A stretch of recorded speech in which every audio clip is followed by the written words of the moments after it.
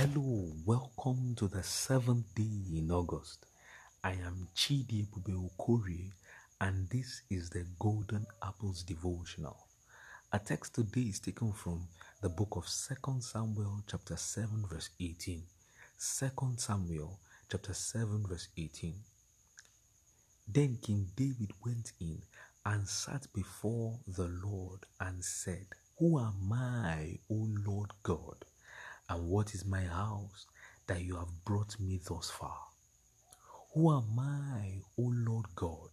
And what is my house that you have brought me thus far?" There are different lessons we can learn from this. Number one, in spite of his busy schedule, David, as king of Israel, found time to sit before God. Despite his busy schedule, David, as king of Israel, found time to sit before God. Many of us today have become too busy to have communion and fellowship with our Maker. Our schedules are now so tight that we have scheduled God out of our plans. There's no time to sit with God, either on an individual basis or in church. Our church, who goes to church again these days? Midweek services cancelled. Sunday, when you can make it, don't worry, we'll brush up online. There's online service, we'll do a little brushing up. David, with all his responsibilities, had time to sit before God.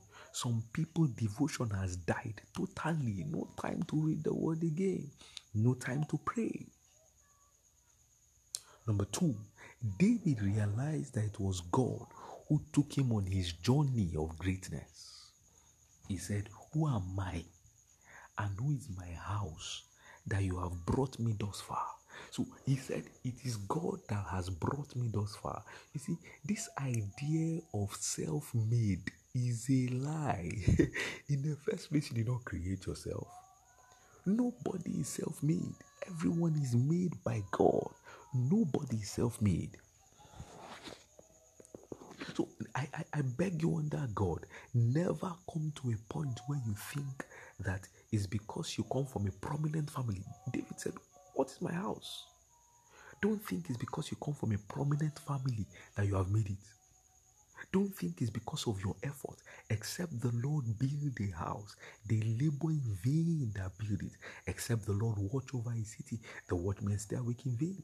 So two things for you today. Number one, make out quality time for fellowship with God, irrespective of your schedule. Make out quality time. And number two, acknowledge that it is God who is writing your success story.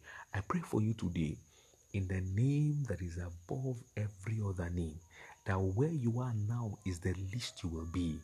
In the name of Jesus, where you are now is the least you will be. I pray for you today that just like David was grateful, the grace for continuous and constant gratitude is hereby released unto you. In the name of Jesus, just as David realized that his house was nothing, it does not matter how your background was. What you were born to see is not what you will be.